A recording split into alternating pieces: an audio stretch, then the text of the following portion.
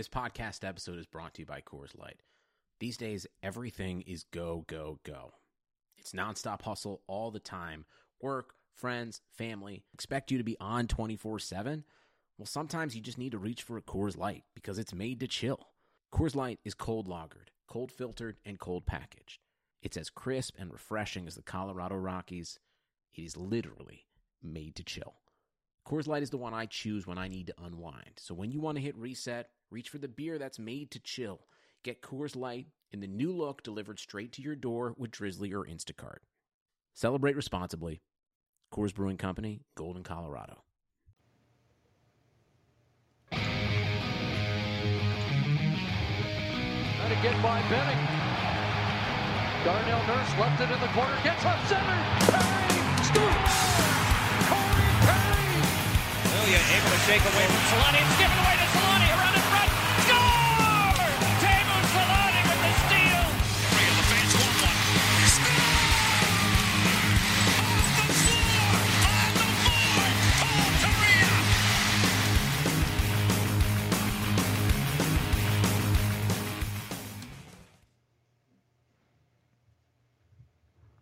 Here we are, everybody. We're back. Another Forever Mighty post-game show. It's Patrick and Eddie talking about an amazing game tonight. I don't know if you guys are watching it all, but if you're a fan of the Ducks, you probably weren't too happy about tonight's game against the Kings. The Ducks fall to our rivals 4-1. Kings sealed it up on an empty netter there at the end of the game. But let's be honest here, man. That was a tough watch. That was a very, very tough watch. It's the Willie Desjardins factor. I mean, he comes in and they look like a completely different team. Am I right? Or is it just the fact that the Ducks the Ducks just played like shit. So. There was no shots on goal between both these teams for like almost the first 7 minutes. It's a war of shot attempts again. Yeah, no, except nobody gets any. No, it was a not a very good game played. I feel like by Anaheim. Clearly, they weren't able to get things done. If for those of you that were hiding under a rock, who are NHL fans, I know most of our fans here are Ducks fans, clearly.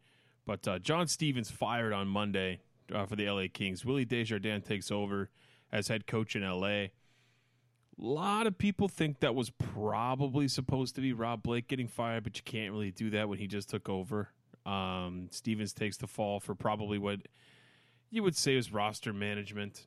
All it counts is Stevens is a great coach, and Willie taking over is more of a he seems like a player's guy, so I feel like he's going to fit in and help the Kings out. But the Ducks just aren't able to show up. Getzlaf, has he been in the lineup for a win? The last game, right? That was it? No. He didn't even play in that one. Yeah. The Ducks are 0-5-2. Has to be, right? Has to be maybe at one point the beginning of the season. I have to go check.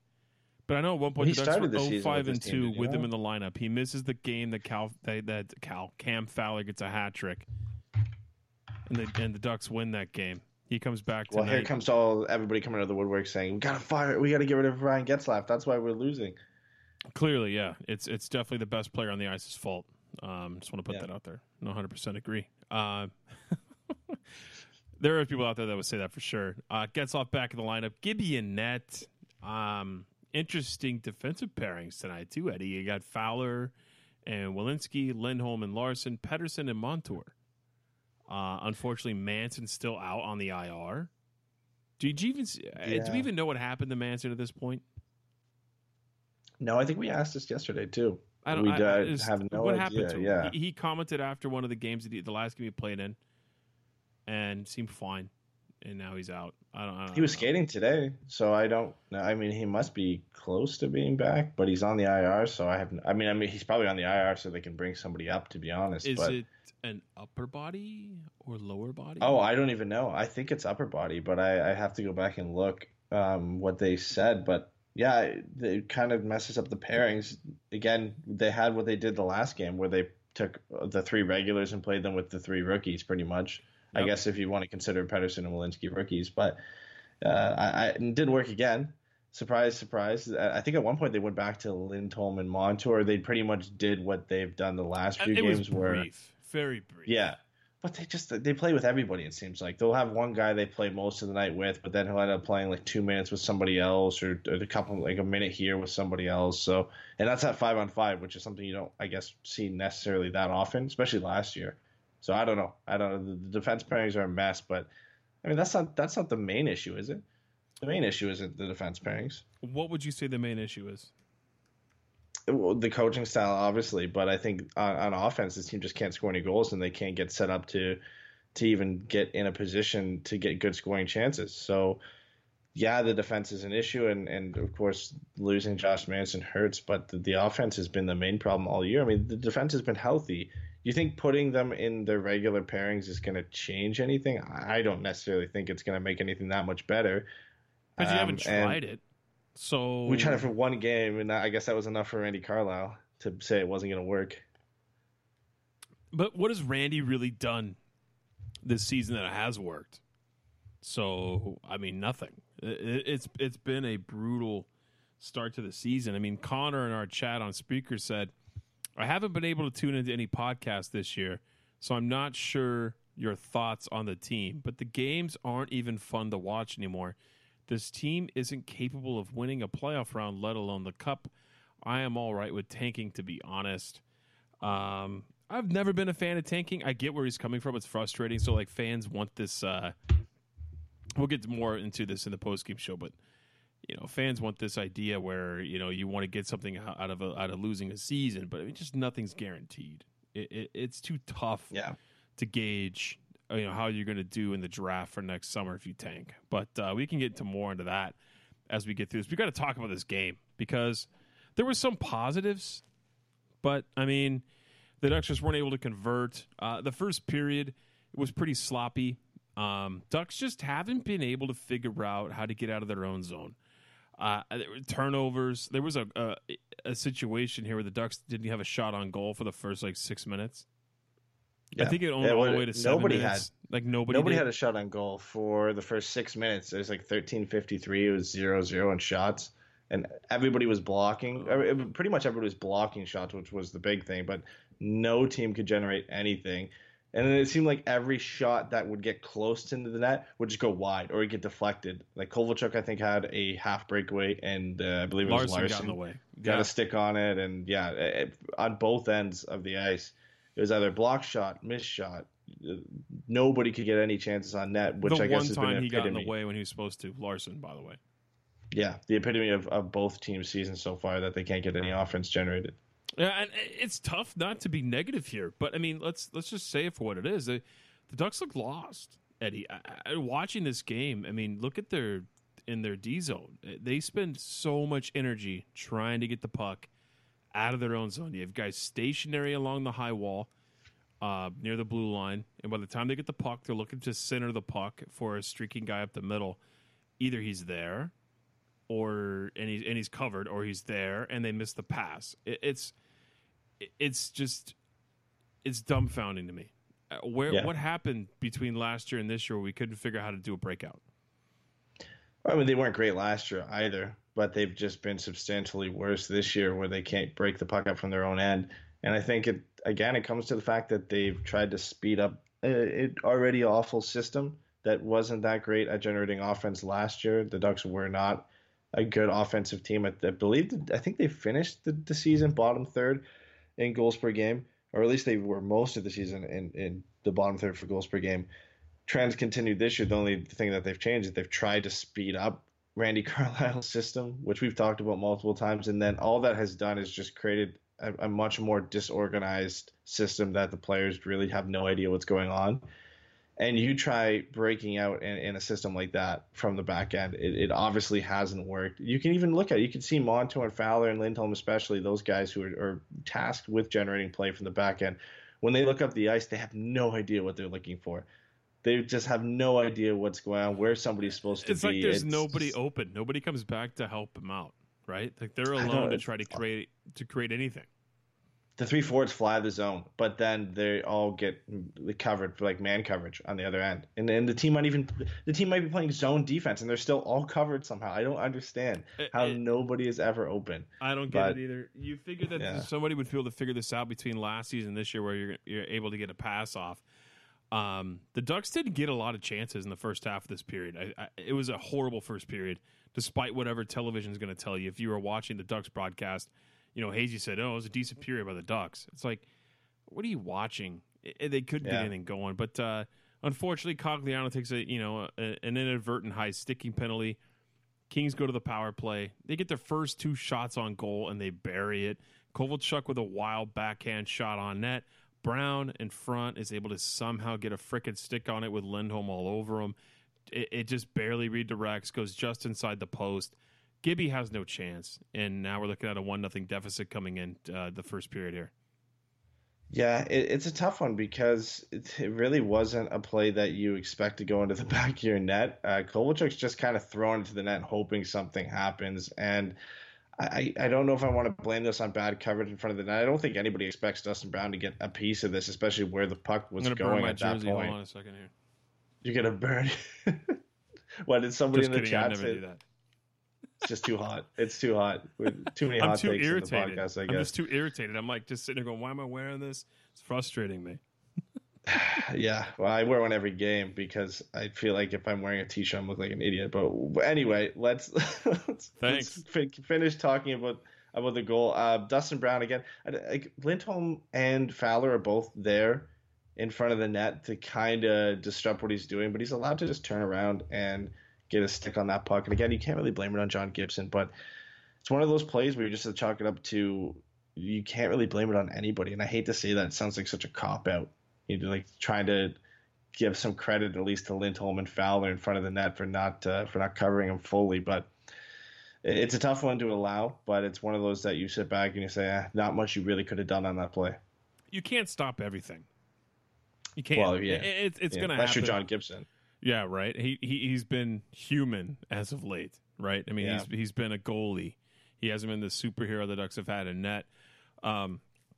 I actually noted a point in this game where the Ducks were able to create a breakout cleanly and then get offensive zone time and put holy crap, a breakout. What's going on? What's going on here? That's just the kind of season it's been going on. The Ducks end up getting a power play here. Phaneuf off for a high stick. And it was a hell of a power play if you're talking about zone possession. But they didn't really get grade A opportunities. I mean, they got pucks down low and pucks near Campbell. But I mean, I know they had the Kings hemmed in for quite some time in that power play. It was probably close to 90 seconds or so. They had them hemmed in for the 2-minute penalty. But nothing where I was like, oh, shoot. Oh, are you kidding me? They're going to get a goal here. It was all perimeter movement by the Ducks and just generating chances. But the Kings were really good at getting in front of these shots, blocking shots, getting in passing lanes. The Ducks couldn't generate anything here. No, there's a good chance by Fowler where he gets a cross-ice pass and he really should one-time it, and he ends up taking it a little bit into his possession and then decides to go with a shot after that. And he allows both Kings players to get right in front and block it, and then it's Nate Thompson who clears it out with his hand, and that was after about a minute, I think, or a little bit under a minute of sustained pressure by the Ducks on the power play. But, yeah, I mean, even when they have control on the power play, it's all passes around the perimeter. It's passes down on the outside of the circle, pass behind the net, pass between the two guys at the blue line. There's really no threat. And then any shot that gets through, the only screen you have or the only guys in front of the net are the Kings players in this case that are blocking the shot. I mean, there's nothing really set up. Montour gets in a position where he gets a one-timer, but there's nobody in front of the net. It's an easy shot for Campbell to see and absorb. So, yeah, they're getting movement. Yeah, there's quick passes on the power play, but you're not getting in dangerous positions to really make those quick passes. Hey. Well, and then, how do we solve the problem of the sloppiness in the defensive zone? Because that's what kind of results in the second goal here. The Ducks, they aren't able to get anything generated on the power play. The Kings kill the penalty. The Ducks continue to look sloppy in their own zone. The broadcast had mentioned a few games ago about forwards not coming back and helping enough. And then remember they in particular pointed out a time that Kessler came all the way back in below the circles, picked the puck up, was able to help skate it out. I get it. You need that sort of defensive zone coverage. I understand that it's necessary, but there's just something about this team that looks confused with the pairings. I mean, Lindholm on this goal here, Kyle Clifford's able to get in all alone on a nice pass from Alex Martinez. So you have a defenseman and you have a bruiser contributing to the goal here against the Ducks for the second goal. They get caught in a line change. Lindholm, I'll agree, overcommits on Martinez. I would say he overcommits on him there. But it just, what are you supposed to do at that point? You're rushing off the bench. Larson's short to get there and cover there, and all of a sudden it's 2-0 at this point. You can't really blame Gibby at this either. You have a guy down low 1-on-1. I mean, you got to do what you got to do. He makes a guess and misses, and now it's 2-0. Well, Montour clearly has no idea that nobody's back there to help him because he actually has Clifford in a good position. Yeah. Yeah, well, he's got Clifford in a good position, and he goes over to Alec Martinez and points at the defenseman that he assumes is there to go over and to take Kyle Clifford, but nobody's there. And that's a little bit on Brandon Montour for not looking around and being a little bit more aware of where your defense partner is. I mean, that's a lot on him, but it also is on, I believe he was out there, like you said, I think he was out there with Hampus Lindholm at that point. Yeah, he was. So that's on Hampus Lindholm for not being in that position. They weren't on a change. He just wasn't back. And then they had nobody else back. I mean, this was a 2-on-4 that turned into a 2-on-1 in a matter of seconds because Sam Carrick and Sam Carrick and Brian Gibbons weren't even back checking enough to really make up for the fact that Montour was by himself. I mean, they're skating down in the play. They can clearly see that Brandon Montour is alone and that there's no other defenseman. Montour is the only one skating backwards that can't see that he's by himself. But nobody lets him know. Nobody backchecks hard enough to get Kyle Clifford. Kyle Clifford's not a fast guy. And you look at Sam Carrick, who can't even catch him. And when he has a step on him. It's brutal to watch. I had the goals flip-flopped. I had the third goal and second goal flip-flopped because it was similar play. But, no, you're right. It definitely was Montour and Lindholm out there for that second goal. I don't know what to say, man. I don't know what this fast system's doing, but on defense, it's not doing much to help the Ducks get out of their own zone. It's 2-0 at this point. Ducks go back on the power play on a hooking call by Iafallo on Cogliano. Nothing really happens. The Kings get away from this power play easily from the Ducks. The Ducks outshoot the Kings in the first period, 8-7. But they're down 2-0 going into the first intermission. Overall thoughts of the first period? I mean, like I said, the broadcast said it was a good first period. I didn't get that feeling whatsoever. No, I don't necessarily see where they get that from. I mean, is it a good first period in the sense the Ducks didn't get completely outshot and the Kings didn't have double-digit shots? If that's what you're classifying as a good first period, then sure. But, I mean, the shots were 8-7. The Kings had 2 goals. Yeah, the Brown goal was one that you can't really chalk up and blame anybody necessarily right out. But the second goal is just bad coverage on defense, bad back checking by Sam Carrick and Brian Gibbons. That's on the Ducks for that play. And then on offense, they couldn't get anything going. They didn't generate any chances. The only chances they had were on that power play, but those weren't even grade A scoring chances either. I thought it wasn't a great period at all. It's one of the worst they've had in a while because they played pretty well the last game. And then the third period against the Rangers, they played pretty well. So I think that's the worst period they've had since then. It's brutal. The Kings are the last team in the division, by the way. I figured this should be a game the Ducks should be up for. These are points you have to get. They fired their coach for a reason. I mean, It's not like they were doing good and they fired him. They were on a losing streak just like the Ducks. They won one game, 4-1 convincingly, and then they fired their coach and for a reason because they weren't playing well. And then they made the Ducks look stupid in this game. There was no – I don't know if there wasn't any effort or the Kings are just really good defensively as a team because as we get started in the second period, it's just a repeat at the beginning of the first. The Ducks just fumble the puck in their own zone, can't complete correct passes. And as I was typing, literally the line that I had in my notes here was, my God, can we go back to the old pairings from last year? The Kings scored. Ilya Kovalchuk in alone on John Gibson. Kings catch the Ducks on a bad change. This is how I flip-flop these goals between the second and the third. It's now 3-0. This is where Lindholm overpressured and Kovalchuk was left open. But, I mean, Larson was way behind coming off the bench on this play and leaves Kovalchuk exposed. And it's a problem here. It was a bad change that really led to it. But again, I mean, Larson, maybe he doesn't have enough time to get back, but he really doesn't motor to try and get back to stop Ilya Kovalchuk. And I like to try and give credit to some players on the opposing team for making good plays here. And I think you have to give some credit to Jack Campbell for even trying to attempt making that pass out to Tyler Toffoli. 100%. It completely fools the Ducks. I mean, nobody's ready. The only one who's in a somewhat good position is Hampus Lindholm. So, I mean, I don't know. I have to give some credit to Lindholm. But Larson, that's a bad play by Jakob Larson, when he's not able to get back for that. I don't know what to say on that. He hasn't looked good since he's been called up, really. He hasn't looked that great. And when you're allowing a deadly goal scorer like Ilya Kovalchuk in a position like that, he's going to make you pay.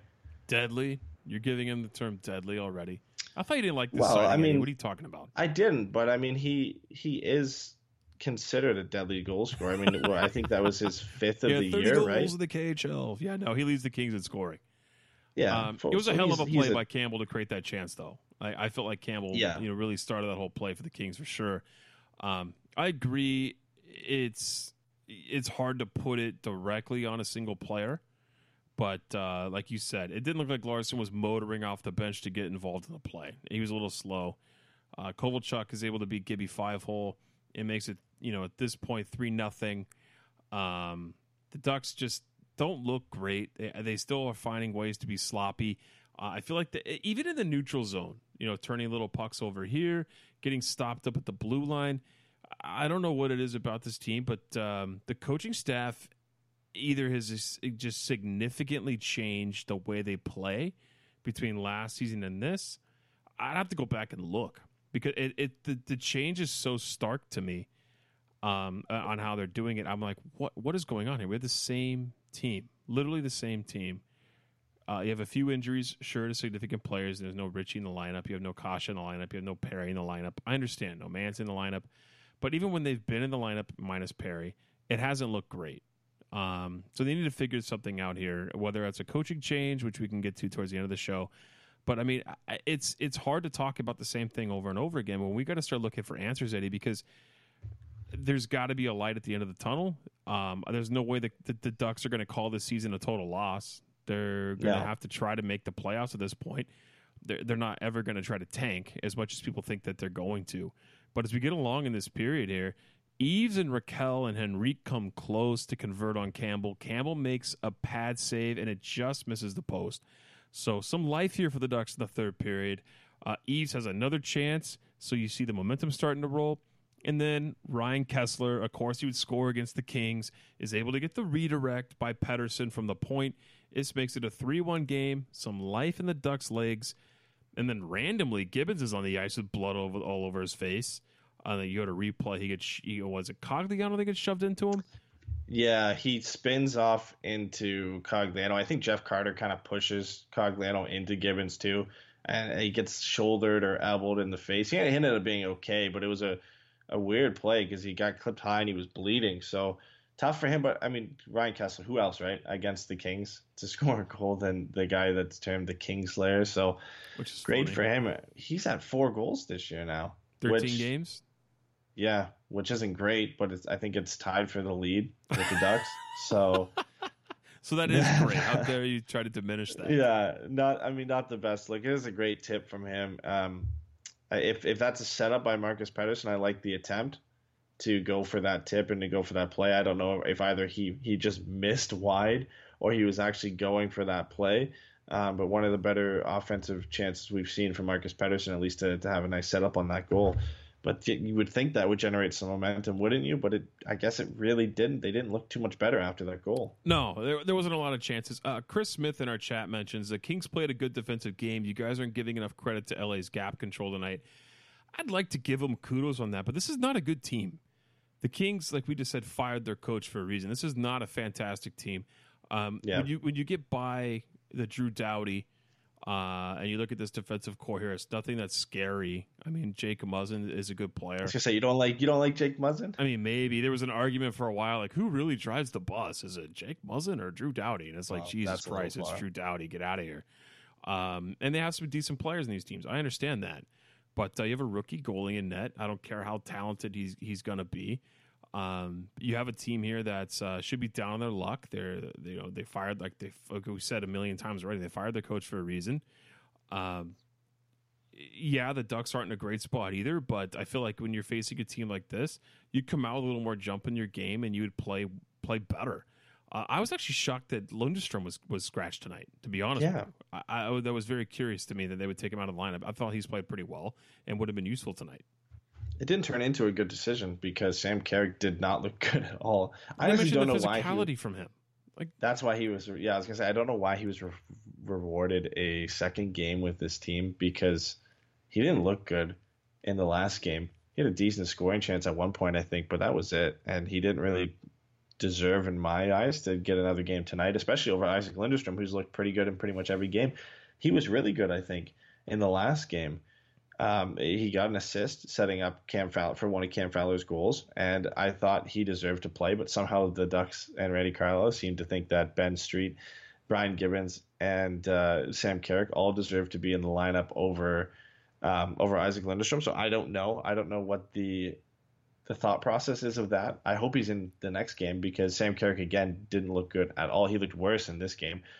Brian Gibbons didn't look that great. So who knows? Who knows? I hope it doesn't mean bad things for Isaac Lindstrom. I hope it doesn't mean that he might get sent down. Maybe it's just a little bit of a rest because he's played in pretty much every game so far since he's come into the lineup. So I hope he's back. I think until Kasha and until the other guys come back and get healthy, I think he's a guy who can contribute to this lineup. And I like him as a potential third or fourth line center, depending on what you're going to do with Adam Henrique. Yeah, no, I like him too. And the Ducks are facing a really good, or on, for lack of a better word, on fire Flames team tomorrow. The Flames are playing really well. So the Ducks are going to have their work cut out for them tomorrow night as they're going to be coming in off a back-to-back or starting the second half of a back-to-back. So they need to figure something out in order to try to be more competitive, because if you're playing this bad of a team in LA and you can't even get anything going, what's it going to look like when you're playing a much faster team and a better team with Calgary? They're your team that you like this season from the Pacific Division. So you get to see your favorite, your second favorite team play against your favorite team. Oh, don't use that word with me. I'm gonna piss a lot of people off, but I hate the whole second favorite team thing. I can't. I understand, like, if you wanna support a team, I guess you could say, or you like this team, or you just like a team. Hockey's fun to watch. We're all hockey fans. The term second favorite team bothers me so much. It'd be a problem if your second favorite team was San Jose or LA. I'd be like, no, you can't do that. Because it's like at that point, like, do you equally like them both? So like, what do you do when they play each other? And like, do you flip every now and then? Like, I don't know. As for the Flames, like, yeah, I picked them as being top of or second in the division behind the Sharks this year.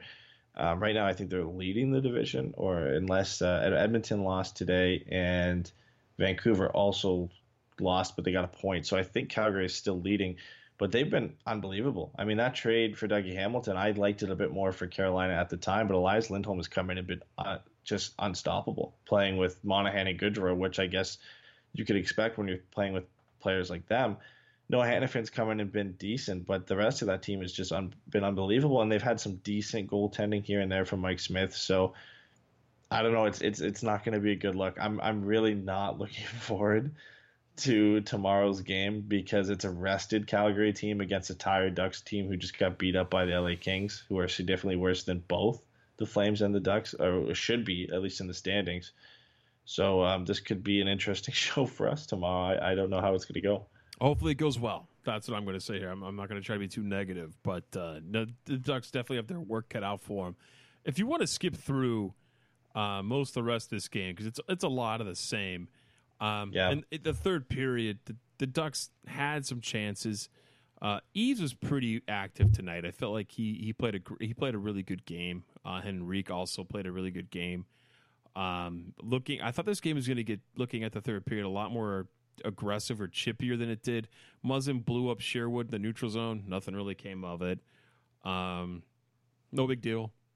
I mean, what are you going to do? You're going to fight or whatever for what? It's a good hit, though. It was a clean hit. It was a hell of a hit. You're not going to fight. I'm surprised we didn't see a fight in this game, because usually who's going to fight in Anaheim? I don't know. We usually see the emotions kind of no boil Manson, over. No Richie. And somebody fights. Maybe Getzlaf's going to fight. but he's trying to score. I don't know. Sam Carrick maybe he's trying to try and prove himself, and maybe he's going to fight. Jesus, there's a reason why he's in the lineup, right? I mean, clearly he's aggressive and physical. That's why they put him on the ice. Henrique again denied by Campbell in this period. The Ducks had the best two chances. Close. Yeah, they weren't. The Ducks didn't get enough of those when they were inside on Campbell. They didn't get enough of them. The Ducks end up letting in an empty netter here. Let's just cut to the chase. Toffoli from Carter is 4-1 Kings. Empty net goal seals the deal. Let's get to how we fix this, Eddie, or what we could do to better prepare, in our opinion, for tomorrow against a much better team.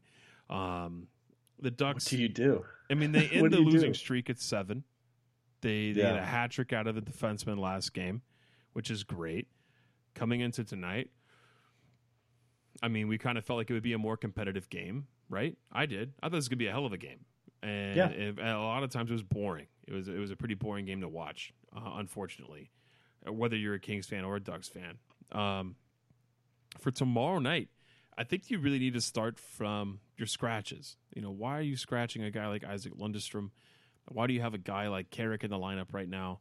Why'd you call up Chase DeLeo and you're not playing him? Like, he's a speed guy.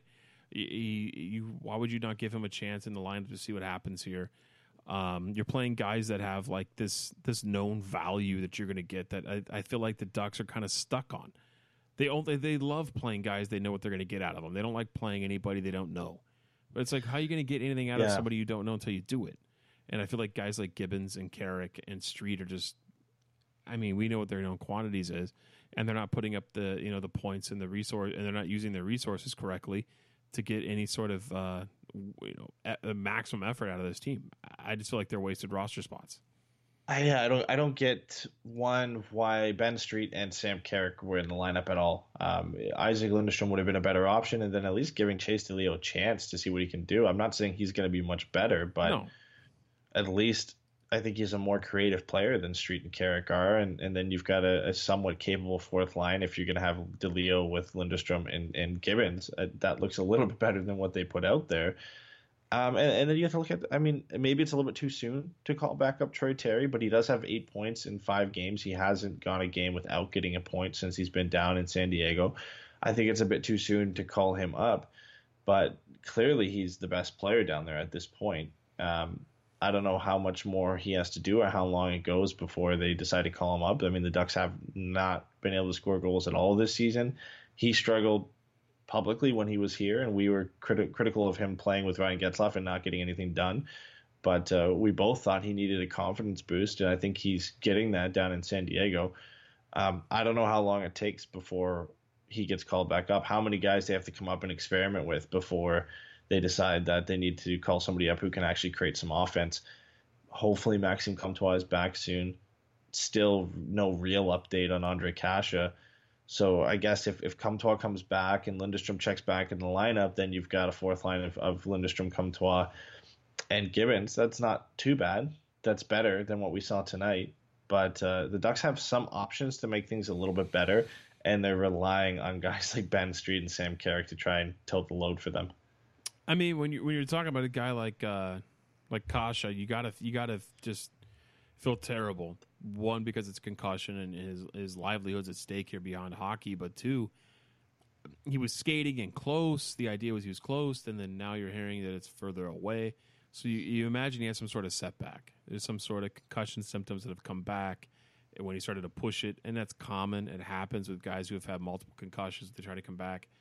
The symptoms come back. I'm not trying to put words in anyone's mouth or try to make any sort of medical assumptions, but that's just what it says to me. I think he's further away than most people think just because of that. They're going to be extra careful with a guy like that. And if anything pops back into that area of symptoms, they're going to hold him out until they're gone. So I think the thing too with concussions is people always get a little bit hyped up when a guy's skating again, and they just kind of assume that means he's ready to come back. But with a concussion, I mean, he can skate all he wants. If he doesn't feel like he's ready to play, he's not going to play. No. A concussion, for the most part, doesn't prevent you from skating and taking part in practice with no contact and just kind of being a part of the team, so you're not completely out of it. He can still skate. But it doesn't mean he's anywhere close. With Comtois, it's a bit different because he had an injury. So maybe him skating is a little bit of a good sign that he's coming back. And from all the reports that we've seen, that seems likely that he'll be back in the next few games. And I guess same would go for Josh Manson. If he's skating again, likely he should be available sometime soon. But for Ondrej Kase, I mean, for all we know, it could be days, weeks, months. It all depends on when he's feeling like he's ready to play again. Yeah. And that's unfortunate because he looked great in preseason.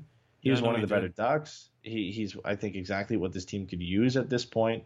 A lot of people have compared Kiefer Sherwood's impact to Ondrej Kase, and I would tend to agree with that. I think Ondrej Kase just provides that I don't want to say game-breaking ability because I don't know if he necessarily has that, but he has that offensive flair, I think, that Kiefer Sherwood does, and something the Ducks have severely missed at points this year. Yeah, and they need scoring.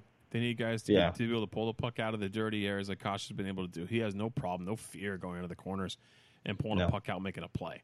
And they really need a guy like that right now. I feel like that too. But just given what we're working with right now with the scratches, I feel like Lundestrom would be a huge addition in tomorrow night. He's a good skater. He's smart with the puck, and I think that's going to be necessary against the Calgary Flames team tomorrow. So we'll see what Randy and Bobby try to do with that. Getting to Bob Murray news. Murray was at the Knights Leafs game. Don't do this popped to me. up on Twitter.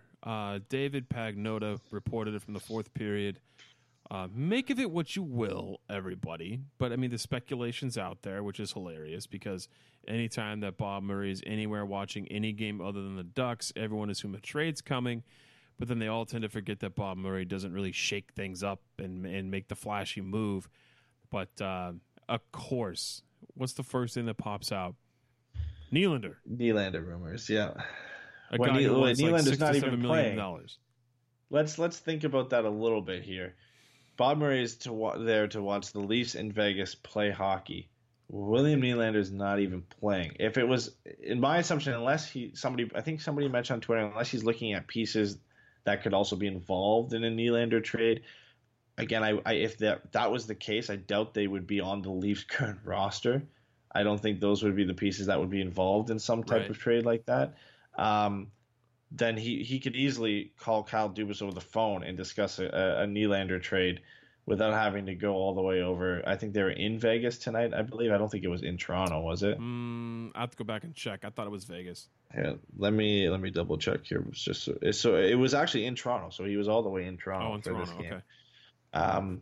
I mean, it could mean anything. Sure, it could mean he's there to finalize a William Nylander trade that's going to be announced tomorrow, or it could mean he's literally just there to take in the Leafs and the Vegas Golden Knights. I think in the same tweet, they had said that the only issue that it might be interesting is because he wasn't listed as attending originally. It was a Duck scout, I think, who was supposed to attend the game, and then he also came with them.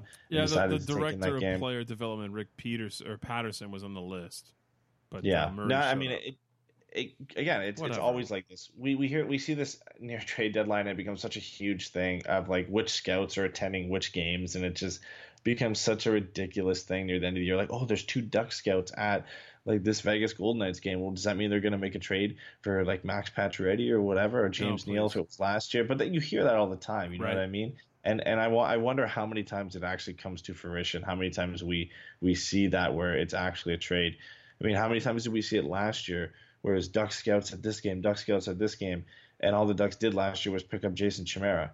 So I mean, it doesn't really mean anything. But again, I don't want to say it's not going to happen, because if I say it's not going to happen, then of course the Ducks are going to somehow end up with William Nylander, and I'm going to look like an idiot. But I would just say don't get your hopes up, because it could as easily mean nothing. It would probably be like a trade. Like it would be like Cam Fowler and Rickard Rakell for William Nylander. Yeah. And then nobody would be happy. No, because that would be ridiculous. Yeah, it wouldn't happen. It's not happening. That's why it's ridiculous.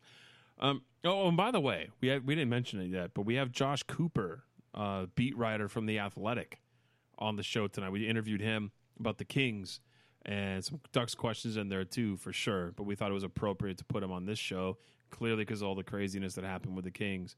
So we didn't get too deep into it on our show here, but stay tuned. We're going to play the Josh Cooper interview at the end of the show where he talks about the Kings firings, and then we'll talk about Randy Carlyle, a little bit about the Ducks there. So great of Josh to come on the show. We appreciate it, but just kind of want to mention it right now. A couple more things. Speaking of coaches that were fired, the giant bomb dropped today. Joe Quenneville gets fired from the Chicago Blackhawks. Blew me away, honestly. I couldn't believe that he was let go. The three-time Stanley Cup champion. He's getting paid $6 million a year. Stan Bowman lets him go. There was clearly, if anyone reads Elliot Friedman from Sportsnet, there was clearly some smoke, and there's clearly fire where that smoke was. When you're talking about problems in that organization between Joe Quenneville and Stan Bowman, and Stan Bowman lets go of Joe Quenneville at this point. I think he's the second winningest coach in the NHL, the most winningest coach from the Chicago Blackhawks. Not Joe Quenneville's fault the Hawks suck, right? I mean, this was a bad move. No, a bad move by the organization, I feel like. I think it's a mix of both him and Stan Bowman. I think more of the blame should probably go to Stan Bowman and how he structured this team. And again, I mean, they won 3 Stanley Cups. So, yeah, they had to sacrifice some things contract-wise to get that done, and some bad contracts had to be signed. But in the end of the day, if you win Stanley Cups, eventually you're going to have a couple seasons like this where your cap issue is going to come back to haunt you, and you're not going to be able to compete, and you're going to get to that point where you're not very good anymore for a couple of seasons, and you're going to have to deal with it. But I have no sympathy for the Chicago Blackhawks whatsoever because it worked for them. They won multiple times. Right. So they got what they wanted. And obviously, like you said, there's most likely some kind of issue with Stan Bowman and Joel Quenneville that resulted in this because Blackhawks weren't necessarily playing bad, but we could all see that they probably weren't going to compete with the heavyweights in the Central Division this year. And no, I think personally, it's a good move for this team moving forward because to get rid of Coach Q, they're not going to compete with this core anymore. I don't think this core is going to get them back into the playoffs and win a Stanley Cup when you're looking at Seabrook and Keith and Corey Crawford. Of course, Taves and Kane are likely going to be there for a long time just because of their contracts and the stature that they have in this organization. But I think it's a good time to bring in a new voice to that locker room, a different voice. They brought in a lot younger coach, and they have a lot of young players in that lineup. I think that is a perfect time to bring in a guy like that and change things up. I think it's about time they changed stuff. They weren't playing a great system either. It's not like Quenneville's coaching was still A+, and that system that they played in the past was working 100%. Hey, let's reel this into some Ducks talk. You don't think his system's great? There seems to be a lot of Ducks fans who want to fire Randy Carlyle. I mean, I'm one of them. And they want to bring in a guy named Joel Quenneville. We just talked about here getting let go from the Hawks. I didn't want to make this. I know you and I have a lot to say about what goes on in the NHL, and so does Jason. We all love that aspect of the game too. It's not just Ducks, but in reference to what Ducks fans are saying here, how do you feel about Quenneville in general, about being a good coach, and would he even fix Anaheim? We all know he's not coming here, but we're talking about how Ducks fans feel. There's no way he's getting here, but if he were, do you think it'd be that much of an upgrade over Randy Carlyle? You said you didn't like his system to begin with. I think it would be an upgrade for sure because Randy Carlyle's system is horrible and it clearly doesn't work. But I just mean, I don't think bringing in Joel Quenneville makes this team that much better. I think obviously he's clearly a better coach, and bringing that in is going to help. But I think what a lot of people look at is his past success and like, oh, he won Stanley Cup, so he's the second winningest coach in NHL history. It's like when Babcock was available, everybody's like, oh, we got to bring in Mike Babcock because that's going to immediately make our team that much better. Sure, that could be the case. Or Joel Quenneville could come in and make this team marginally better and not change anything. And I think that's the same for any head coach at this point right now. I don't think the Ducks, with anybody behind the bench, are a Stanley Cup contender. I just don't think they are. No. I don't think with the roster they have in place that they're going to be a Stanley Cup contender, which is why I'm more, when I'm looking at a different possible head coach for the Ducks, I'm looking at the same angle the Blackhawks went, where they're looking for a younger coach or a less experienced coach, somebody that could bring something new to the league that not necessarily everybody has seen. And I feel like we kind of know what we're going to get from Joel Quenneville, just like we knew what we were going to get from Randy Carlyle. he has a system that he's ran and had success with in Chicago. He's a great coach, but I'm not a fan of it. And then you have to look at the question as well: are the Ducks even going to be able to afford a guy like that? No, $6 million for a coach. They're not gonna pay that. They weren't gonna pay Mike Babcock for that type of money. Even though Babcock was pretty much set on going to the Leafs to begin with, but no, there will be other teams who will pay a lot more and have a better roster situation than the Ducks do. I mean, the Blues, if they fire Mike Yeo, which they might do now, even though they won tonight, they might fire him just to go get Joel Quenneville, because that would be a huge upgrade for them. Right? Oh yeah, well that would be the likely situation, wouldn't it? Because that would be the type of guy they would hire. But there's other teams out there. Florida, I think, is maybe a more favorable destination than Anaheim at this point. If you're Joel Quenneville, just looking at the young players they have.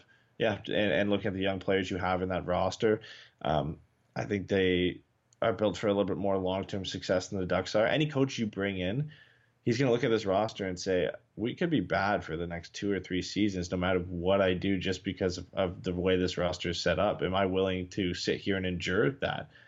Which is why I think you're going to have to get a guy who has limited coaching experience that's going to come into this team, like Dallas Eakins or Rickard Gronberg, like we talked about, or among others. And guys who are just looking to get a job in the NHL. Joel Quenneville can pick wherever he wants to go. He'll get offers from a lot of different teams, and he'll have a choice. And I really don't think Anaheim's high on his list. I don't think so either.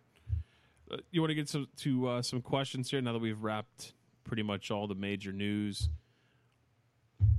Yeah, you didn't want to talk about the Ottawa Senators Uber fiasco. I think we had to. I have quite a bit to say about the Ottawa Senators Uber fiasco. For those of you who don't know, on October 29th, the Ottawa Senators were in Phoenix, got in an Uber. There was 7 of them. All decided to kind of just voice their concerns with the team. Say some things about an assistant coach who was in charge of the defense there. I mean, it's honestly, it's like if you're out to lunch with your buddies and you start, talking about work, talking shop, complaining about people. Let's be honest. There's not a single NHL player where this hasn't happened with them at some point, where they're going to complain about a player, complain about a coach. These are human beings. I know some people, even friends of mine, are like, well, you can't expect anything to be private. You're in someone else's car. It's like, no. It's a personal conversation. I shouldn't be held liable. No one should be posting what I said if I'm in a vehicle talking about my job. The Uber driver is a complete douchebag. He complained about not getting a tip, or it was like a low tip, so he decided to use the video and post it. What an ass. It's so frustrating to see this. I think everything is funny that goes on with Ottawa. I think it's hilarious what's going on with that organization, because I don't like Eugene Melnyk and what he stands for and how he treats his fans. But these are the players that are suffering here, and I think it's just total, utter, excuse my language if you have kids in the car, utter bullshit that he thinks it's a great idea to post this video and it got out. I feel really bad for the Senators players. I do, in a way. I mean, the cab driver or the Uber driver is a dick for going out and putting that money. 100%. But let's be honest. I feel like 90% of the people listening to this right now, he released it to the Ottawa Citizens. So if they offered you like $10,000 for that video, obviously he went to them because they didn't know this video existed. But if he said, how much are you going to give me for this video I've got? And they say, oh, we'll give you $10,000. Most of you will give that video to the newspaper and take the $10,000 and run. Let's be honest, right? I would be the dick, and I would give them the video for $10,000. I could use that money more than it's going to hurt the players who are implicated in the video. It sucks, but like most people have said already today, this happens all the time, and they just got caught on camera doing it.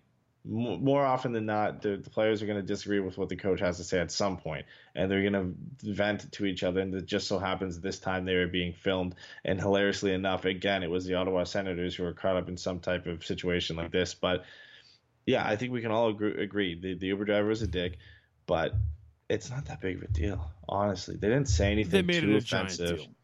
They did. Yeah, they made it a giant deal because nobody sees this, but we all know what happens. But they didn't say anything that was that offensive. No, it wasn't that bad. They were mocking Marty Raymond a bit, saying that they're making fun of stuff that he says at practice and during video sessions. And Matt Duchene said he hasn't paid attention for 3 weeks, which was hilarious. Why would you? To hear that? But yeah, I think it was blown out of proportion a bit. But one, that probably has to be because it's the Senators again, and all this stuff that comes out always seems to be centered around somebody in the Senators organization. So I think that played a big part in it. But I don't know. I just thought it was funny, to be honest. I think Dmitry Filipovich came out and said he knows what what the Ottawa Senators need right now is for Mark Borowiecki to sit down with Eugene Melnyk and talk it out. Something along those lines, which he already did. Yeah. just totally mocking them.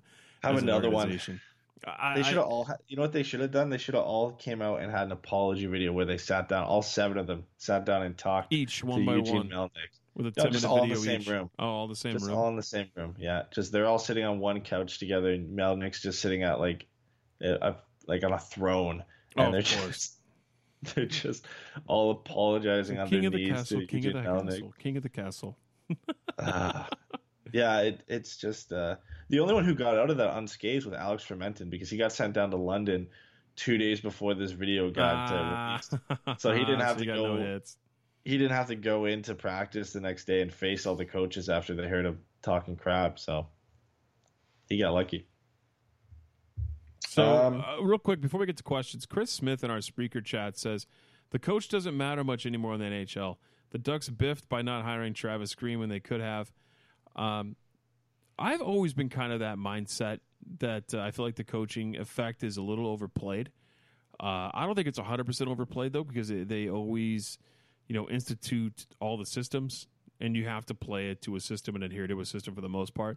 But if you don't like the guy, you're probably not going to play as hard as for a guy you like. And that's just the way it is. It goes no matter what job you have.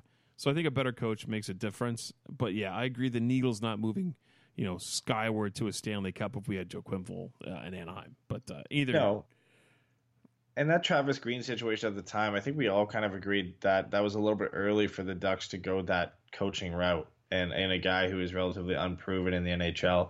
I was one that advocated for them to go that direction at that time and go for a coach like Travis Green.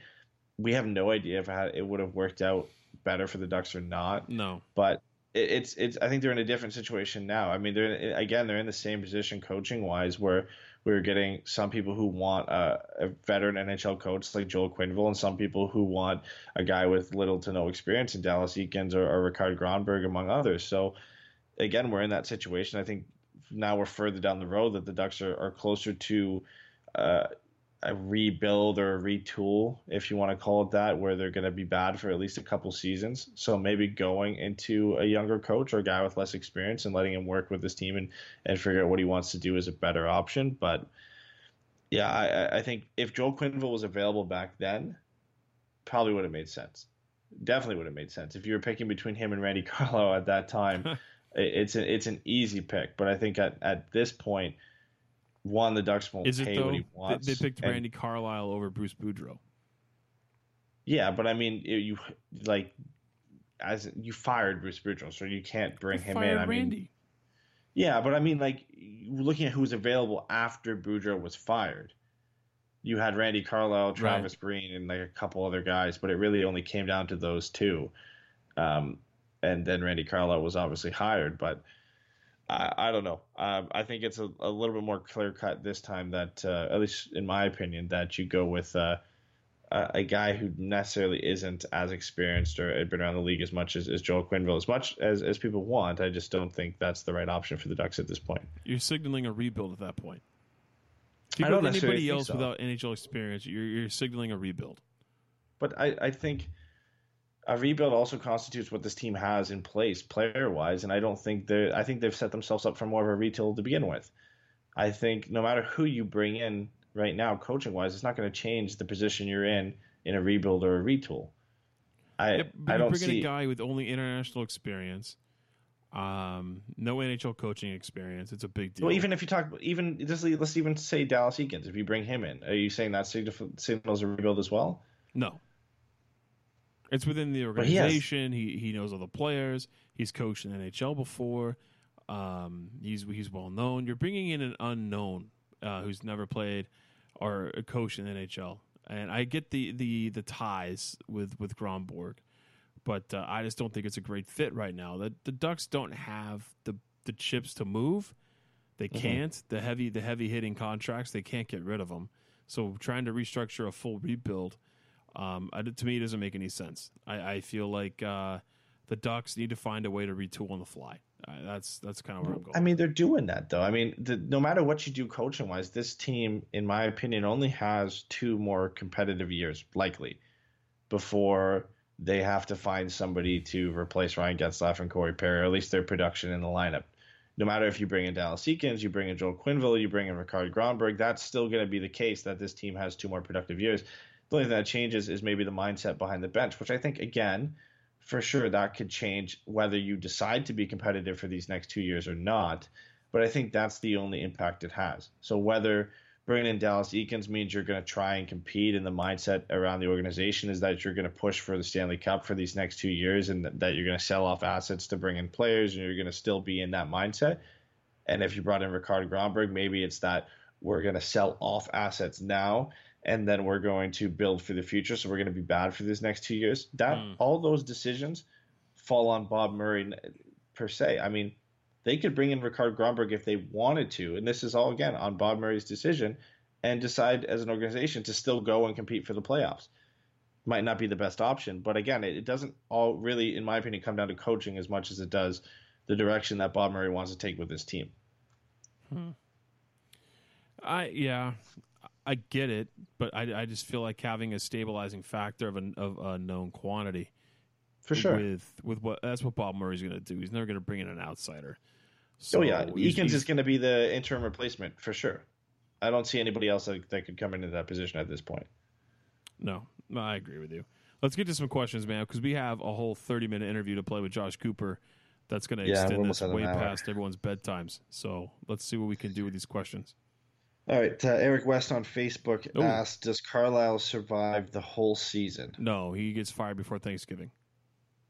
Yeah, I especially if this game could have cemented it. If they lose tomorrow, which unfortunately looks, I hate being negative.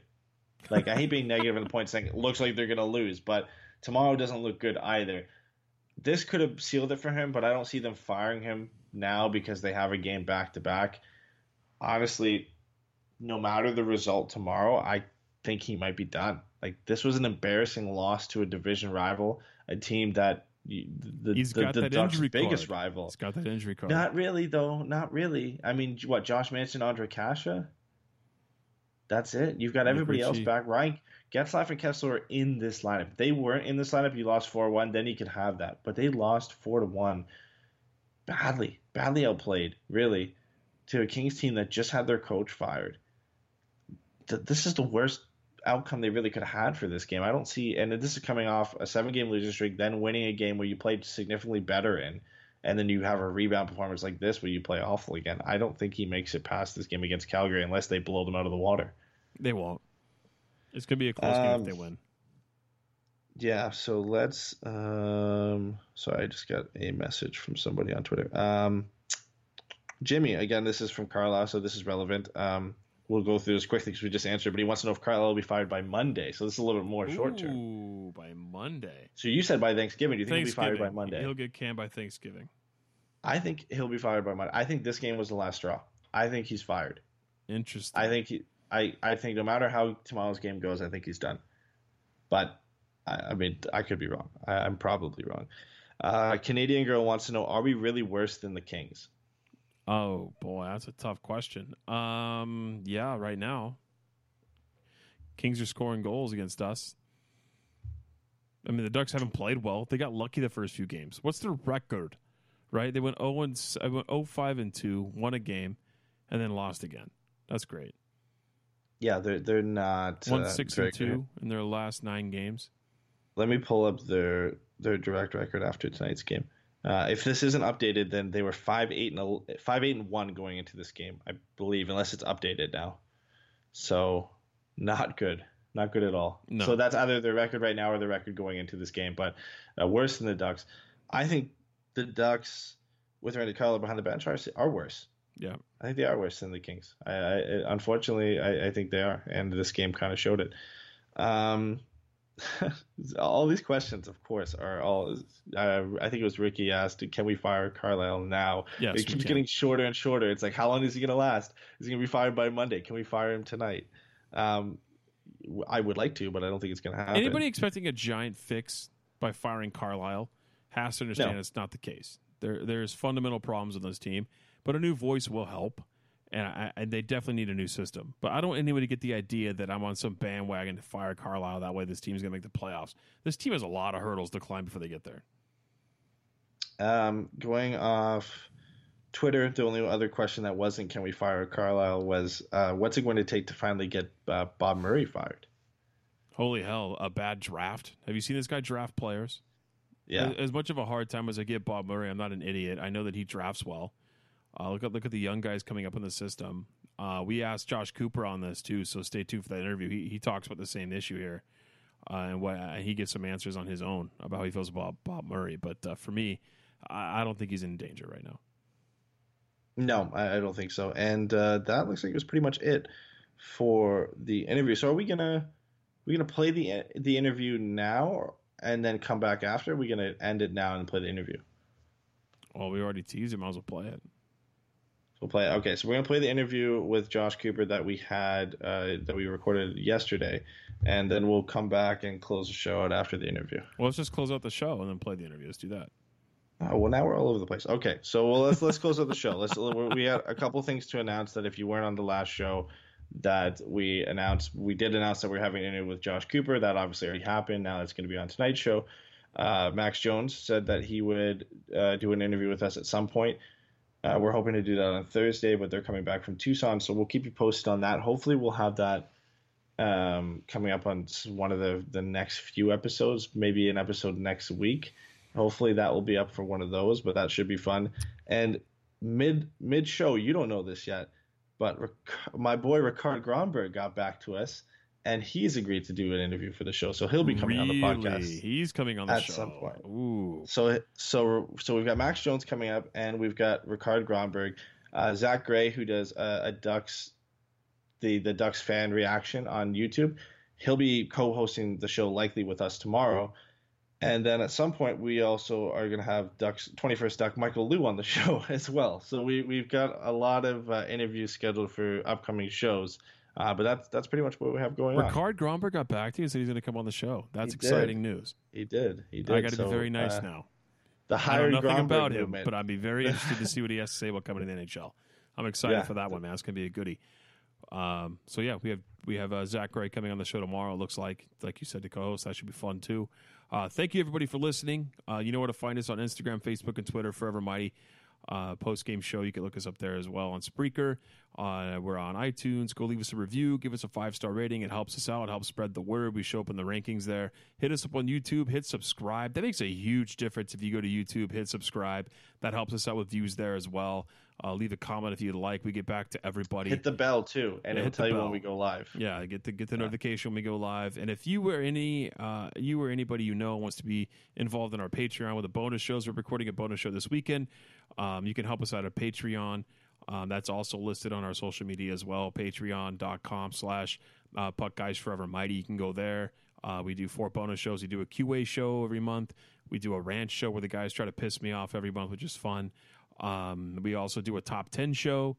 And what am I forgetting here? We have the QA top 10 rant show. And we do a pucks and beers. So we have drinks and we talk about game hockey. show. And yeah, we do the game show. You also get to come on the show and win a prize. Dave Rodriguez won an autographed Paul Correa memorabilia, which we got to get over to him as well. But so come join us any way you like, and we appreciate all the feedback. Everyone in chats. We'll talk to you guys soon. Stay tuned here. We got Josh Cooper coming up right now. Have a great night, everybody. Hey, everybody. Welcome back. It's another interview here on the Forever Mighty postgame show. Tonight, we have Josh Cooper joining us from The Athletic. What's up, Josh? Thanks for taking time. No worries. Thanks for having me on. No, we definitely needed it with all the LA Kings stuff going around with the Ducks playing them here. It was like just perfect timing. It was written in the stars for you to be on our show. So, we love the fact that you're on here. We can get cracking about these topics. Yeah, it was funny. I remember when we were trying to figure out time, I was like, yeah, I could probably do Monday unless, someone gets fired. And then and then John Stevens got fired. But, I mean, there's nothing fortunate about that at all. But, I mean, as far as scheduling goes, a lot of the availability was this morning. So I'm free right now, and I've been able to scoot away from bath time for my 1-year-old to talk to you guys. Well, yeah, last time we talked to you were getting ready to head on summer vacation back in July, huh? Right? So it's only been a couple of months. A lot of things have changed here in Southern California for sure. Yeah, I mean, there's a lot that's gone on. All the expectations we had for both of these teams have just completely sunk, which is pretty interesting. I mean, the Ducks, to me, they've shown some signs of life and potential with the young kids, even though they've moved them around. Some guys have had to go down to the minors. But overall, I mean, even though it's been a bit of an uneven start, I think you see some potential there with the Kings. I think everybody's just kind of sitting back and thinking, what in the world has gone on here? And are you able to blow this thing up if you need to, just because they have so many huge contracts from guys that help them win those Stanley Cups? So, a lot's happened in the last 2 months. I'm not sure if the Ilya Kovalchuk signing had happened when I talked to you all in July, but I mean, there's been a lot. There's been a lot that's happened for sure. Well, let's hop right into what's gone on in LA. So, I mean, clearly we all know that John Stevens gets let go along with his associate coach. Willie Desjardins comes in, and you've been one to say that. I think you had mentioned, say what you want about Desjardins in Vancouver, but he didn't have a losing season between 2003, 2004, and then 2014, 2015. What about him did you always like, and what do you think he's going to be able to bring to the Kings here? He just wins everywhere, and everywhere he goes, people really like him. And it's just a fascinating thing. Just no players or people who work with him. And I did a story for The Athletic that ran today about him. No one can say a bad thing about this guy. I think they can see a guy who is probably going to just tailor whatever he does to the team's strengths. He's a guy that, at least from talking to people about him, really just kind of sees what he has and then goes with it. He gets players to buy into him just by being a good person to them and being positive and letting them know that if they all do what he's asking, then they'll probably have success. And look, I mean, even though at the NHL level, the results were mixed, he had won everywhere before that. I mean, his last playoff appearance, or last time he missed the playoffs as a head coach, was when he was in Japan with the Seibu Bears in the mid-'90s. So I've always really liked him. I thought he didn't get a fair shake in Vancouver because they didn't have a lot there when he was there. The best year he had was really the last good year the Sedin twins had anyway.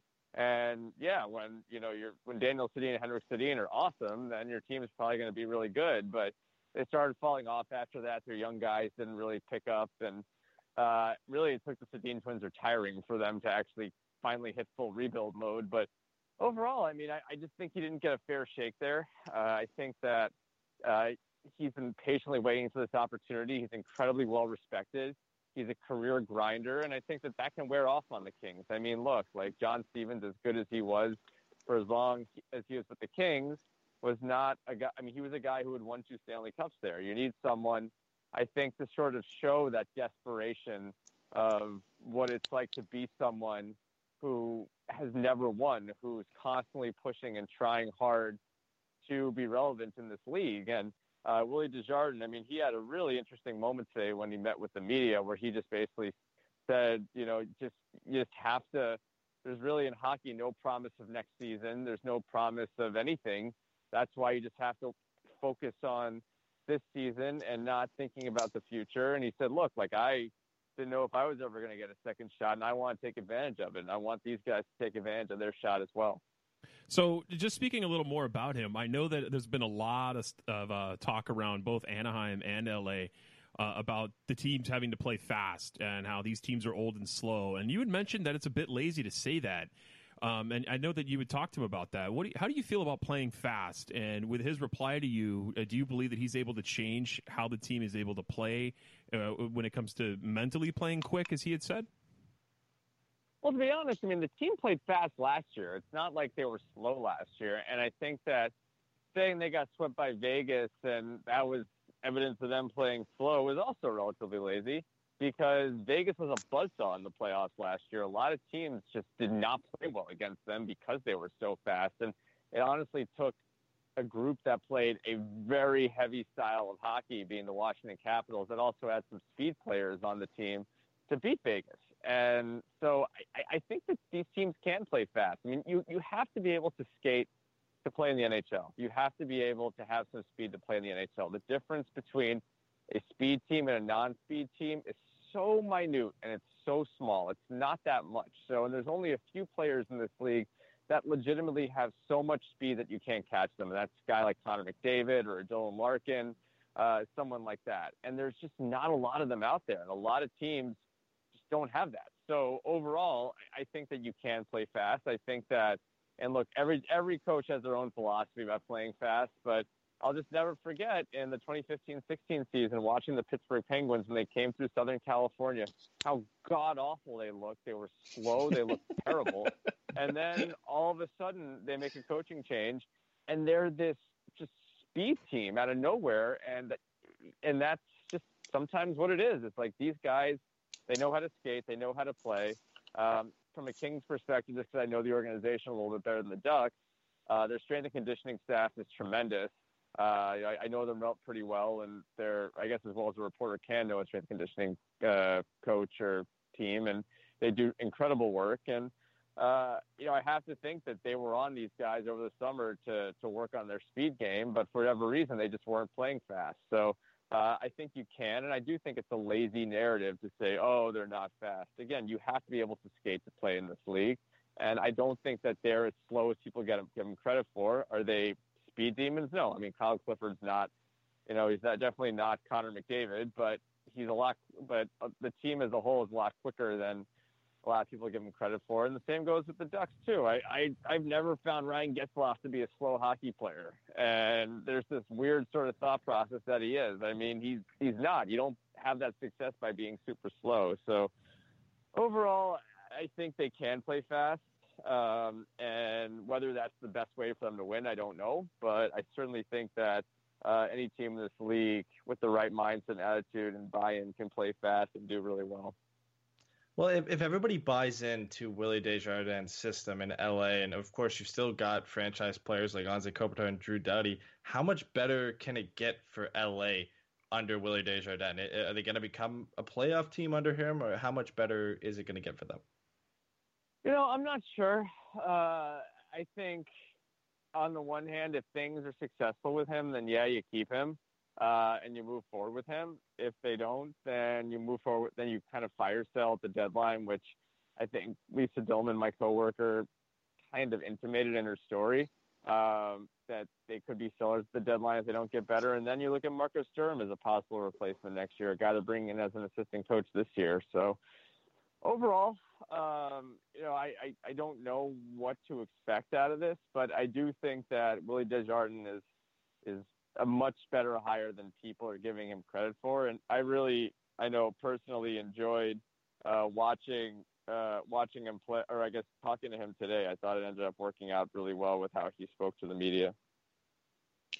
So we were just talking a little bit about speed. And when you think about speed, you think about quick, specifically Jonathan.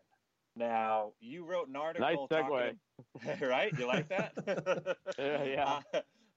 You wrote an article talking about how a style of play could kind of lead to more injuries. Obviously, he didn't read that because he's now injured and out 3 to 6 weeks with a knee injury.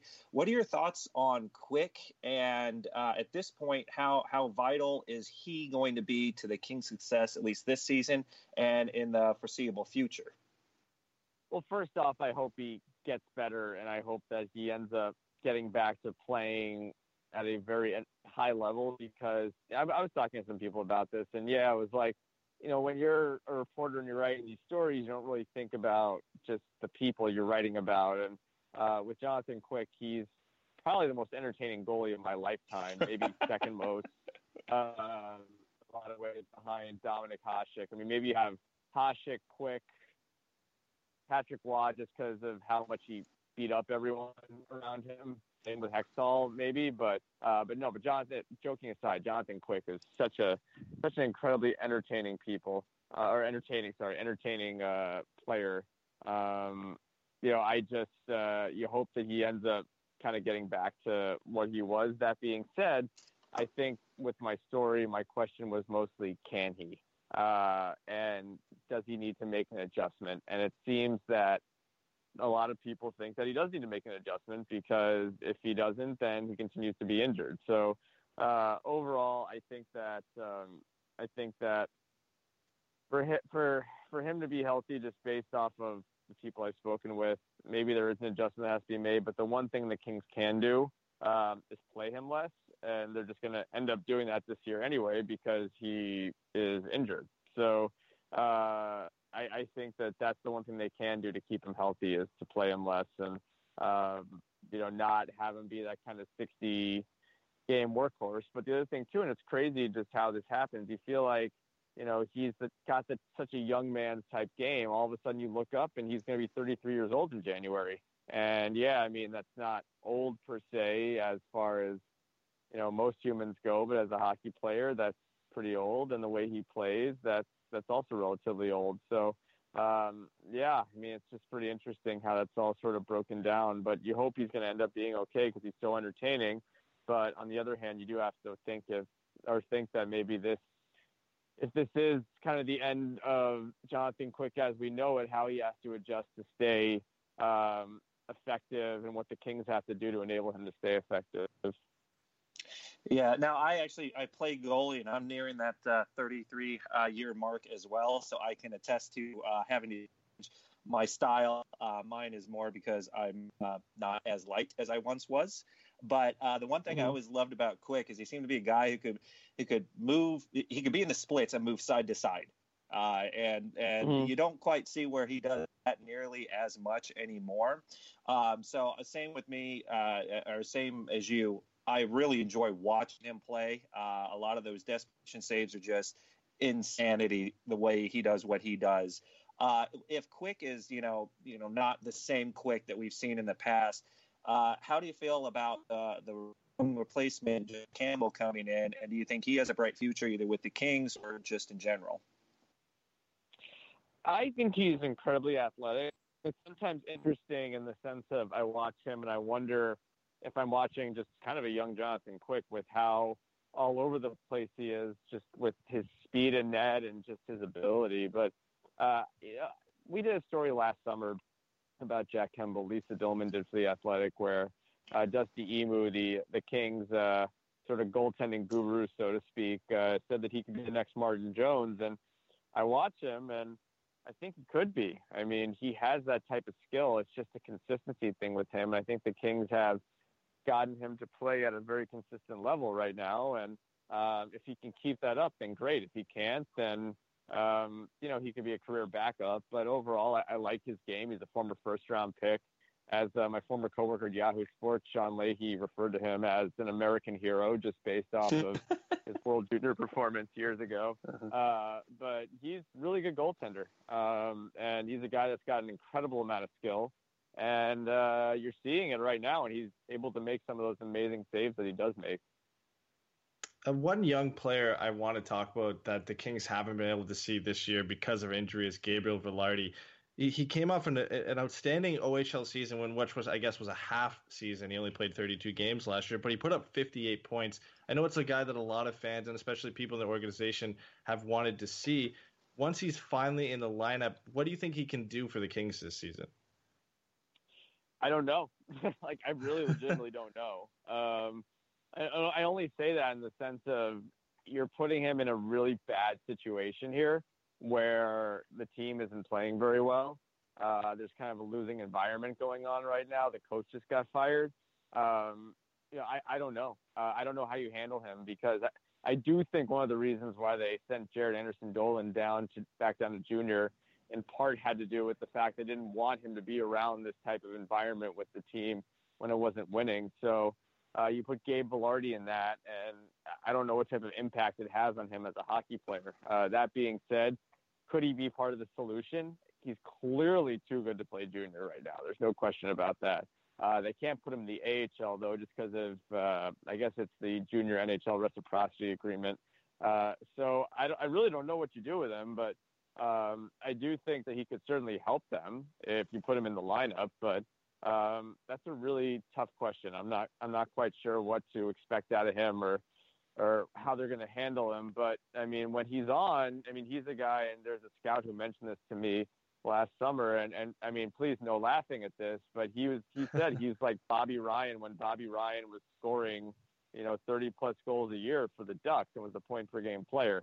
And that's pretty good. I mean, regardless of what's happened to him since he left Anaheim, he had a really good run there for several years. So, if the Kings could have a player like that drafted 11th overall, that's pretty good. And that's the type of guy that they can certainly use. But I don't know what to expect out of him. He's also not a speed type player, and this nebulous topic of speed that we keep talking about, I'm not quite sure, how he's going to help with that. But overall, I mean, he's obviously someone with a lot of skill, and that's something that anyone, right? That's something that any team in this league could use. Yeah, I mean, they seem to be stuck in a similar situation to the Leafs, where when Mitch Marner could only go back down to London, or he could only come play up in Toronto. Obviously, it worked out for them because he came up to Toronto and scored 60 points in his first season with them, and everything worked out on that front. But yeah, I think you're right. It is a tough situation for the Kings to be put into. I think it'd be a lot easier if the coach hadn't been just fired. But now it's an interesting situation with him coming back and possibly being healthy right around the time for World Juniors, and the Kings are going to be put in that tough position. Right now, they've got Kopitar and Carter at center. If you were to bring Velarde in for third-line center, I know it's a tough question to answer, but do you think development is better served going and playing for Canada, the World Juniors, and playing with his final season in the OHL, or being a third-line center on a team that has a lot of transition going on? That's, maybe you just send him to the World Juniors, have him kind of do that as your training camp, so to speak, and then he comes back and he plays for you. But I don't know. I mean, I think that you have to at least try to play him 10 games, but he won't have the ability to have played in a training camp or preseason. So, so we don't know what he's going to bring at the NHL level just because of that. And I'm pretty sure he didn't play in training camp last year either. So, or rookie camp for that matter, because he was injured. So you basically have a guy who's never done training camp, never done rookie camp in 2 years, and you're going to bring him up right away, put him in the NHL. Regardless of how good he is, that's something that maybe wouldn't be wise developmentally, but also I don't know him as a player as well as the Kings do. So I'd have to defer to them on that. But I think, now that you mention it, maybe having him go play for the World Juniors as sort of his de facto training camp would probably be the best call, because that's much better competition than in junior hockey. And then you're able to sort of get him up to speed there and then bring him back to the NHL level and see if he can jump back in. If that's even allowed, I'm not sure how the rules go with stuff like that. But I mean, that may be the best option overall with him. Yeah, switching gears a bit from a guy who hasn't played a game with the Kings to a guy who played a fair amount of games with the Kings before he left the NHL. Slava Voinov is appealing for reinstatement into the NHL. I wanted to get your thoughts on what you think. I know it's a testy subject for a lot of people, but what do you think of Slava Voinov seeking return to the NHL? Honestly, and I've been on the record saying this, I hope he doesn't play again in the NHL. Yeah. I legitimately don't. I mean, just again, a lot of it's, there's a lot that we don't know, but just what we do know, it just sounds like an absolutely terrible situation.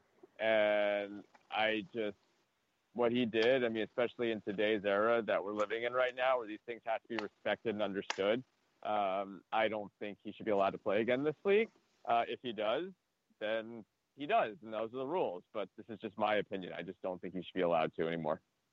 I can only imagine the media storm that would ensue for whatever team ends up bringing him back in. I would hope to believe that no team would be interested in bringing him, but it's interesting the fact that he's seeking return to the NHL. I feel like as a player, you would only do that if you had some sort of offers to come back. I don't see why he would if nobody was saying that they would take him on. So, I mean, I can't understand why any team would want to bring him back.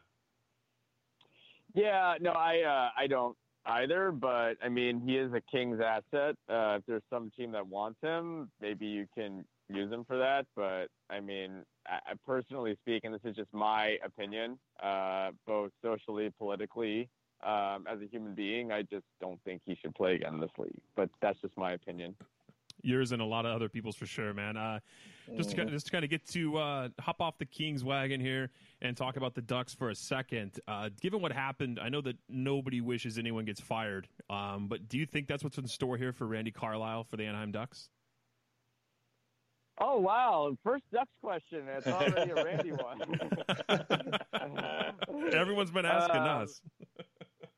You know what? They're playing pretty well, like the last few games since this team meeting that they held, and they're playing like they normally do. Tough defensively, strong on the puck. I mean, I don't know. Like, he's had success. I don't love the Randy haters, to be perfectly honest. I really, really don't. He's a guy who, with the exception of one stop, again, if we're gonna give Willie Desjardins the benefit of the doubt, we gotta give it to Randy Carlyle. With the exception of one stop, has been a really good coach, and just he's a good coach. I mean, he's won. He won a Stanley Cup, and yes, he had Pronger and Niedermeyer, but I think he's a good coach, and he's, for whatever reason, I mean, he just has this stigma about him, and maybe it's just because he was a little surly his first time in Anaheim, and then things went south way fast in Toronto. But I don't. I mean, if they keep playing this way and are able to play this type of structured, disciplined hockey, strong defensively, relying on John Gibson rubbing guys out, then no, I don't think he's going to get fired. But I think unlike the Kings, where Willie Desjardins came out of left field, they do have an in-house replacement in Dallas Eakins. But I was actually thinking about this in regards to him. I mean, maybe part of the reason he hasn't been promoted yet is because he's so good as a developmental coach. Do you really want to do that? Because all your guys are developing so well in San Diego right now because of him. But either way, look, if the Ducks play the way they have the last couple of games, I think Randy Carlyle's not going to be fired because they've looked pretty good.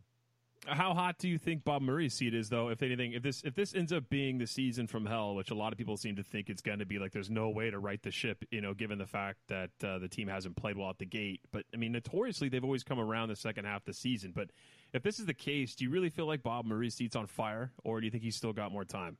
His seat's ice cold right now. They have so many. I mean, we've seen they've got so many good young players in that organization. He's done such a good job just directing, I guess, how they handle their assets. I mean, I know Martin Madden's the guy that does the draft, but how they develop their assets, the people he brings in around him.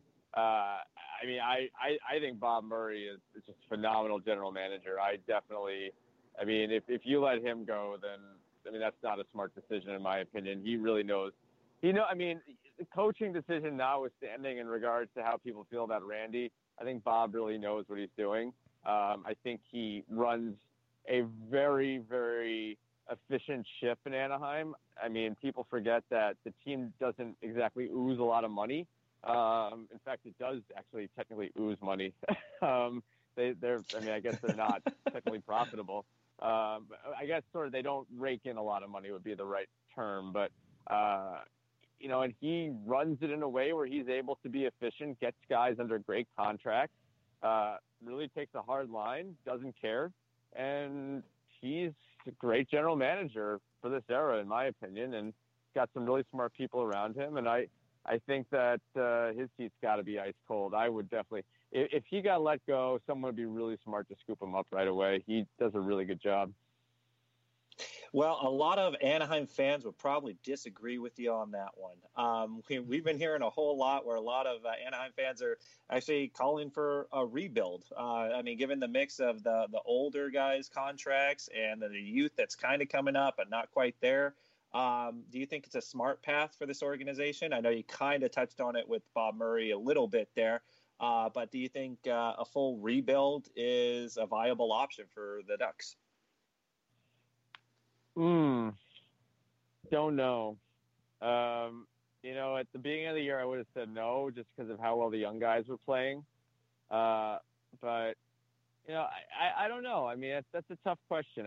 They're interesting in that they've got some older guys under big contracts, but they've also got a lot of really, really, really good contracts on that team. It's not like the Kings where they have a lot of really bad contracts. So I don't know. I mean, because like if you're going to rebuild, really at the end of the day, all you do is have to get rid of Getzlaf, Perry, and Kessler, and that's it.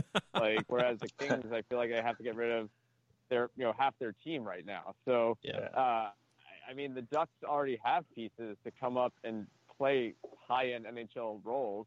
I mean, I think you're rebuilding on the fly. You're like the Sharks, which is a good thing. And this could be maybe your down year, and then all of a sudden you're back up, and you get Erik Karlsson, and then boom, you're a cup contender. So we'll just wait for the next Erik Karlsson then. Yeah, I mean, well, pretty much. But he is going to be available as a free agent this summer right now. Not for us, at the moment at least. Well, maybe not for you guys, but but seriously, I think they're way better than I think they're much better off than people give them credit for. I think that they actually have some long-term stability and viability, and the cupboard is really, really full among prospects there. Well, hey, Josh, thanks so much for taking the time. I know that we caught you during the middle of the week and you're with family. So if you guys don't already own a subscription to The Athletic, go get it now. What the hell's wrong with you? Yeah, what is wrong with you guys? It's easily the best place to go. It's putting other, I mean, I hate to say people out of business, but I mean, it really is the best place to go get hockey news based on team, based on NHL, all in general. You got everything there. All the best writers are there. But, Josh, can't thank you enough for taking the time, man. We really appreciate it. We also allow curse words. Yes. Yay! Allow curse words. Yeah. Speaking of this, real quick plug for The Athletic. Eric Stevens, our tremendous Ducks beat reporter, got a quote from Ryan Getzlaf where he called the team, or I guess the game that they had played, bleeping embarrassing. And we put the actual word in the headline. And fucking embarrassing. Yeah, you could say that. Yeah, fucking here. embarrassing. Yeah, okay, I didn't know you could say it here. It's all good. And you know what? I mean, it's what he said. And there's a certain nuance to this language in the game. And if you want to know exactly what the guys say, if you don't want anything watered down, we do it. So anything and everything goes there. Love it.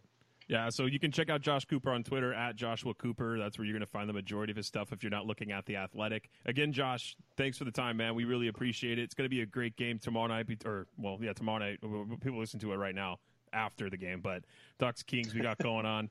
Hopefully we'll have you on again soon, man. Thanks so much. Yep, thank you. Appreciate it. Take care. Bye, Josh. All right, thanks, guys. Appreciate it. Take care.